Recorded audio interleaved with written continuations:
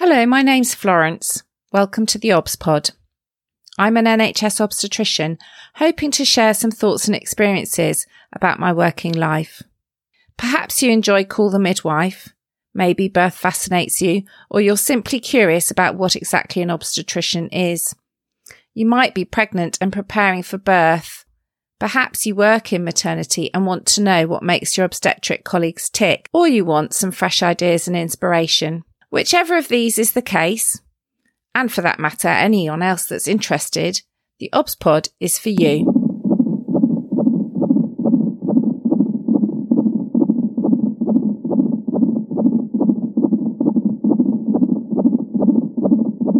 Episode 3. Flying Solo. So in practical terms, the training of an obstetrician and gynaecologist progresses through various levels of supervision. So these are direct supervision. When you're under the steady gaze of a senior, all cases are discussed. There's constructive criticism that will help you develop either your diagnostic skills or suggestions for improved operating technique, or advice given about what investigations to do or what treatment to instigate. So people start under direct supervision, and it's not that you then completely leave direct supervision. It may be that as you get more senior, some things remain directly supervised, more complex cases or more complex surgery. But for other things, you'll move to indirect supervision. And what this essentially means is that some of the things you do independently. So that might mean the consultant is out of the room if you're operating. They'll be ready, available to be called, but you're essentially able to do something independently most of the time. And when a case is discussed, that might be that you present the case and you present what you think are the investigations that should be done, what you think the diagnosis is, what you think the treatment might be. And then your senior will comment. So it might be a bit more of a sense check about essentially, are you thinking what I'm thinking? And that's how you learn and develop. So in obs and gynae training, the really big leap in the training grades was from what's called senior house officer, so SHO for short, to registrar level. And this is because a senior house officer is essentially supervised for pretty much everything directly. So they may see a patient and then come and present it back. They will see patients on their own, but they're not doing very much at all with indirect supervision. And these days, that's the equivalent to the move from the specialty training grade 2 to grade 3 or 4. So ST2 to ST3 or 4, depending on the rotation. And it's a really big step. It's a significant increase in responsibility. And that's really daunting. And these days, there's a lot more support about how you make this. And there are specific training courses and things that our ST2s have to do to progress to ST3. And when they start in ST3, and some places even for ST4, they will have senior trainee support all the time.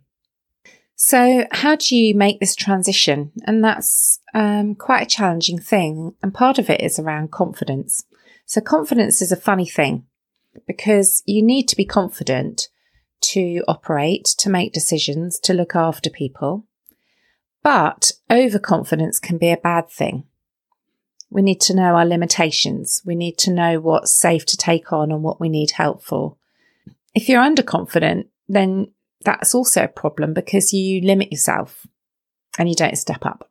So I'm going to talk a little bit about how I made that step up today. So when I was a second year SHO, I was working in a really busy unit, and at night I would have a registrar on with me and I would have a consultant who was on from home. So essentially, me and the registrar were a bit of a team. So I would do a lot of the work, and then I would call the registrar for things that are a bit more complicated. And when you're an SHO, you're usually doing some straightforward deliveries yourself, but usually with this direct supervision I've been talking about. On one night shift, I had a woman who was very into natural childbirth. She was using an acupuncturist who was with her in labour, and she had mats on the floor, she had dimmed lights, she had a very home environment. And I was called to see her because the midwife was concerned about the baby's heartbeat. And she'd been pushing for some time, and the baby's heartbeat was decelerating. So part of that is normal as the baby's head comes down to get some deceleration, some drops in the baby's heart rate. But this heartbeat trace was concerning, and the midwife was concerned. So she called me because I was the first call. And I assessed the woman, and I felt that she needed assisted delivery with a ventouse suction cup. So being the SHO, I rang the registrar. I was also having some difficulty communicating with this woman the urgency of what needed to be done and why. To do a ventouse, you need to put a woman in a certain position called lithotomy. So that's with the legs up in stirrups, so that you can achieve delivery. So I rang the registrar and explained the context and the history and what was happening, and that this woman needed a ventouse, and that I was having difficulty conveying the need for this and the urgency of the need for this. And this particular registrar said, "What are you ringing me for? Get on and do the ventouse." Now, at the time, I was really angry. I felt really unsupported. And I really felt that was unreasonable. It was his job to support me, supervise me, help me. But actually that anger became determination. I knew that responsibility rested with me now, and I needed to just go in and take control of the situation, take responsibility, explain to that woman what I needed to do and why, be assertive about it, and get that baby out safely. And I did. I did just that, and it went well. And it was quite a step for me. And when I reflected back on it, I was still really angry at having been left in that position. But, as the years passed, I started to appreciate actually that made me step up. That made me do something that registrar obviously realised I was capable of doing. In the same hospital, later on in the year, there was a significant shortage of registrars. There was some long-term sick leave and maternity leave, and we were really struggling to get locums. And so because I was nearly ready to be a registrar and I was applying for registrar jobs at that time, I was asked to step up onto the registrar rota. And this was a really good opportunity for me to get more experience at registrar level in a familiar environment. And during the day, absolutely fine. A lot of people around, consultants around, a lot of support. But night shift's slightly different story. And I was quite worried about my first night on call. So it was agreed that for my first night on call, one of the two senior registrars would stay in the hospital. So they wouldn't actually do anything, but they would be sleeping on site in the hospital, so that if I got into trouble, there was someone to call. Of course, Sod's Law being what it is, my first night on call was incredibly busy. Really, really busy. Lots going on the labour ward, lots of women in labour. I took 4 emergency cases to theatre, And the last case I took to theatre was a crash or category 1 section. So this means that there is an immediate threat to the life of the woman or the baby. And that means that you need to have that baby out, ideally half an hour after you've taken the decision. So after you've recognised there's a problem.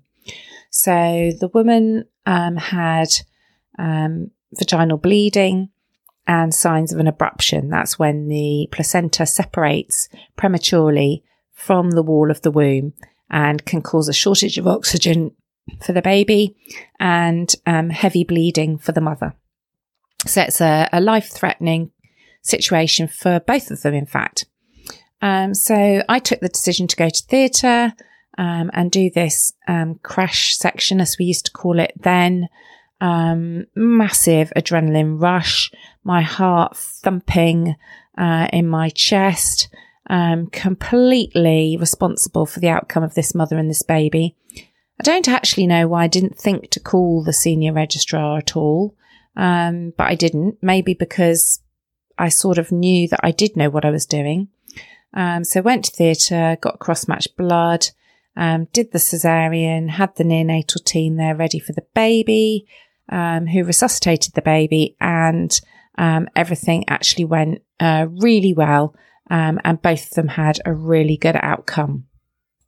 So at this hospital, we had a breakfast teaching meeting, and one of the consultants came in the next morning after this horrendous night on call and basically said, "Fantastic, I think you've passed with flying colours. Don't need any support anymore. No need for us to have a senior registrar on site. You're ready. You're obviously ready to be a registrar." And I must admit, I was slightly stunned by this. It was fantastic that the consultant had such confidence in me, and they were right. I acted up for 2 months. I was attached to a specific consultant. That consultant said to me that he thought that the other consultants thought they'd shortchanged him by giving him me as his reg for the 2 months. But actually he felt he was really lucky. And that was a real boost in my confidence and my belief that I could do this job and I was able and ready to be a registrar. So then I went off to apply for my first proper registrar job, and there was a centralised interview system, and there was quite a shortage of jobs at that point because workforce planning means they regulate the number of doctors going into different specialties at any one time. And it seemed like they'd kind of overtrained people. And because they were switching to a system where you did specialty training for 5 years rather than getting a separate registrar and senior registrar rotation, they were introducing a number system called the Kalman number. And there was a real shortage. So I didn't have a lot of choice of jobs. And I applied for North Thames region. And this was not just, it sounds like London, but it wasn't London. It was London stretching out far out to Essex. And this also meant that you didn't meet anyone from the hospitals you were going to go and work at when you went for interview. So you'd never met anyone from the hospital. You'd be allocated to your hospital and then you would just start. So on day one of my first proper registrar job, I had a very long motorway drive to my new hospital, and life being what it is, I got a puncture on the motorway. Pretty scary, actually.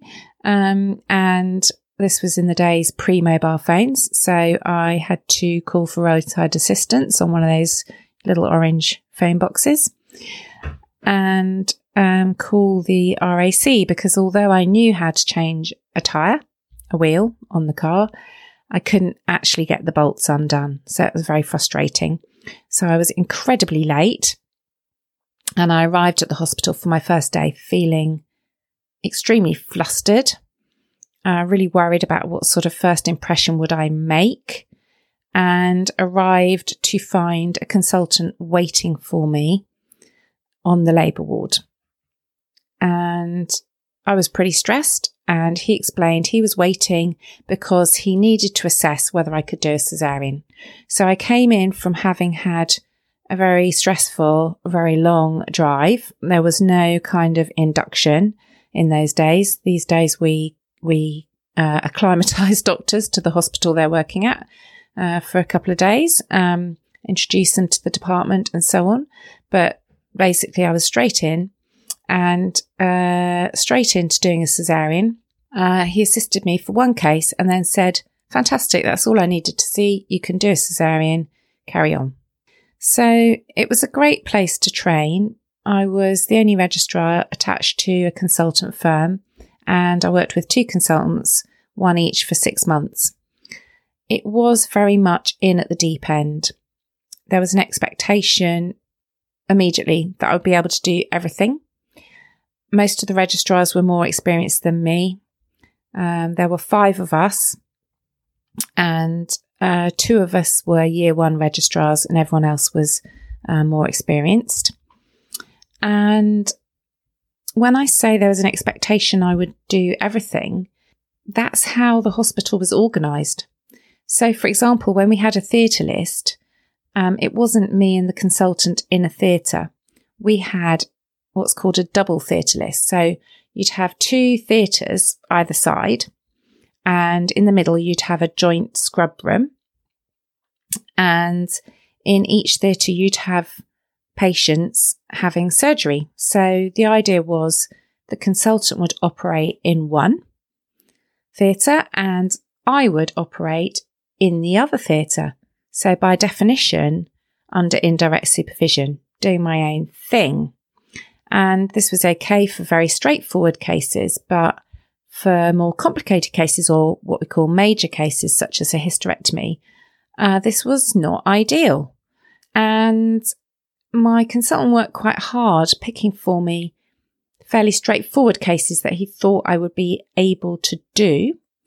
And when I got stuck or wasn't sure about something, I had to explain to the theatre nurses, and they would pop next door, and my consultant would walk away from the patient he was operating on and come in gowned and gloved with his arms folded so as not to de-sterilise himself or contaminate my theatre, and peer over my shoulder and give me some instructions.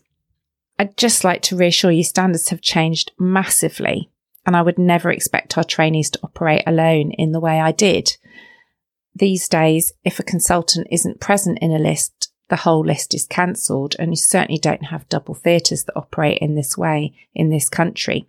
However, I'm really glad I had this experience. It definitely positively contributed to the development of my surgical skills and my confidence as a doctor.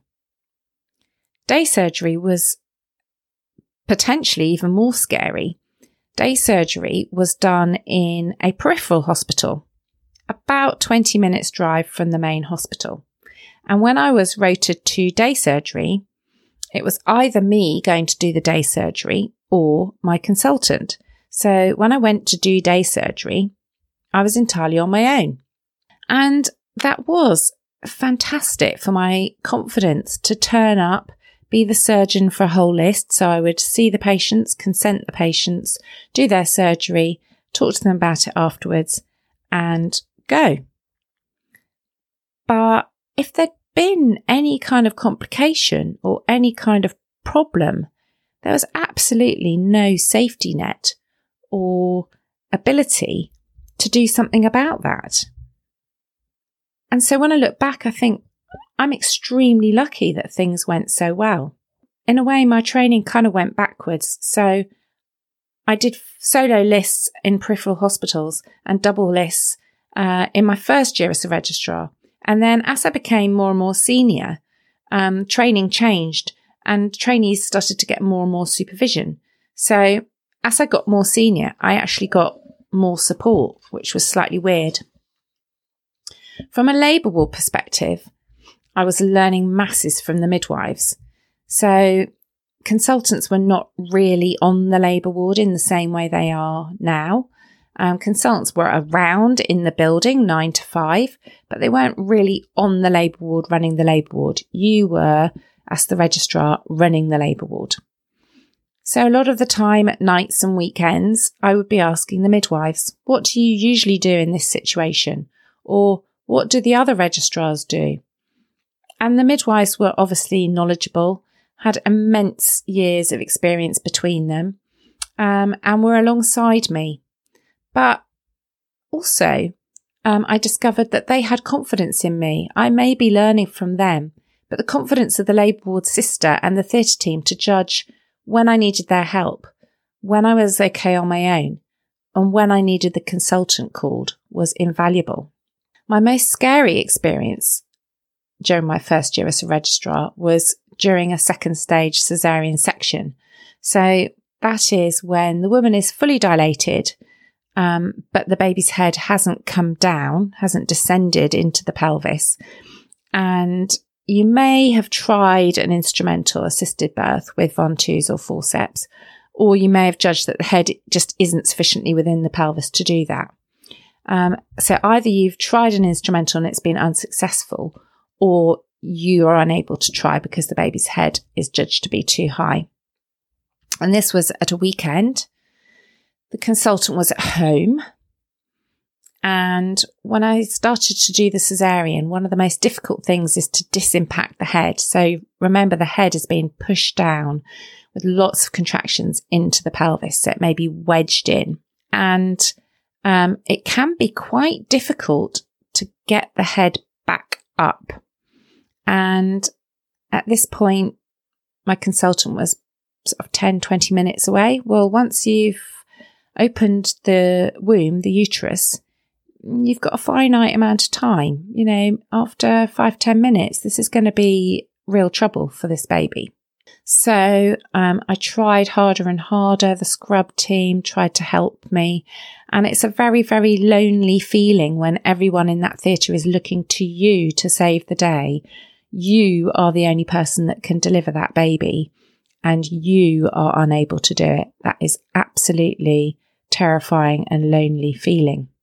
In the end, actually, my assistant, who was a GP trainee, managed to help me get that baby out by pushing from down below. And that's something we used to do quite a lot, but we do less of now because that can cause complications for the baby. But he managed to dislodge the baby's head. I managed to get the baby out. The baby did need some help from the neonatal team, but did really, really well. It's a little girl. And then I stopped. I was physically shaking so much. My hand had gone so much into spasm, and I was so shaken up by everything that I couldn't actually physically finish the surgery. Unfortunately, at that point, my consultant arrived. He took charge. He finished the operation. And then he sat me down and reassured me that I'd done a really good job, that I had carried on in a very difficult situation. I had got that baby out. That baby was doing well, and that family were really, really grateful to me. It's not how I felt. I felt horrendous. I felt like it was my fault. I felt it was my inadequacy. I felt I'd caused the problem.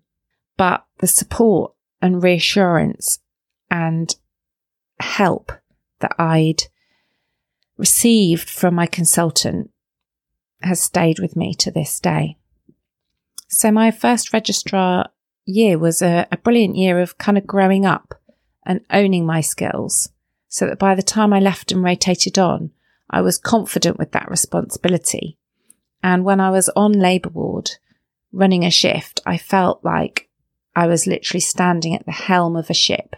The labour ward board was, in my next place, was a kind of slightly slanted, almost like a drawing table, you know, at a sort of 45-degree angle. And I would literally put my hands either side of the labour ward board on which we would write, all the clinical details about who was in which room, and I would really feel like I was captain of a ship.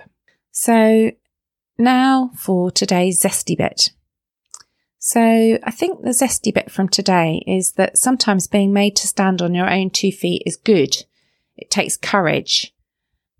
And sometimes you can see that you can do that, but sometimes you lose sight of your judgment of what you can and can't do. And sometimes we need others who may be able to see when we're ready more easily than we can ourselves. So sometimes we need to trust in their judgment and take that step forward and challenge ourselves even when we doubt ourselves. Pushing our boundaries and doing something new and learning from that experience can be really rewarding. And one of my jobs now is to help others take that step. I see it as a key role I play with trainees, students and midwives to say, don't worry, I wouldn't be letting you do this if I didn't believe you were ready for it. That's a vote of confidence in them that may help them believe in the ability they already have. So if you work in maternity, that's part of your role, helping women believe they can birth their babies, helping midwives and junior doctors believe that they can do what they're doing, but also helping them recognise when they can't, when they've reached their limit and that they need help. So I do hope you've enjoyed listening to the OBS Pod. If you have, please do leave me a review, subscribe and join me again to explore more about the day-to-day life of an NHS obstetrician. Please do share what you've enjoyed about listening, and particularly if you've done anything differently as a result. I would like to confirm that although I'm talking about my experiences in my working life, there is no intention to identify any specific woman or family under my care. I take confidentiality very seriously. If you want more information about me, I can be found on Twitter at FWMaternity. And do check out the MatEx hashtag, MATEXP, as well as our website, matex.org.uk, for ideas on how to improve women's experience of maternity care. Thank you for listening.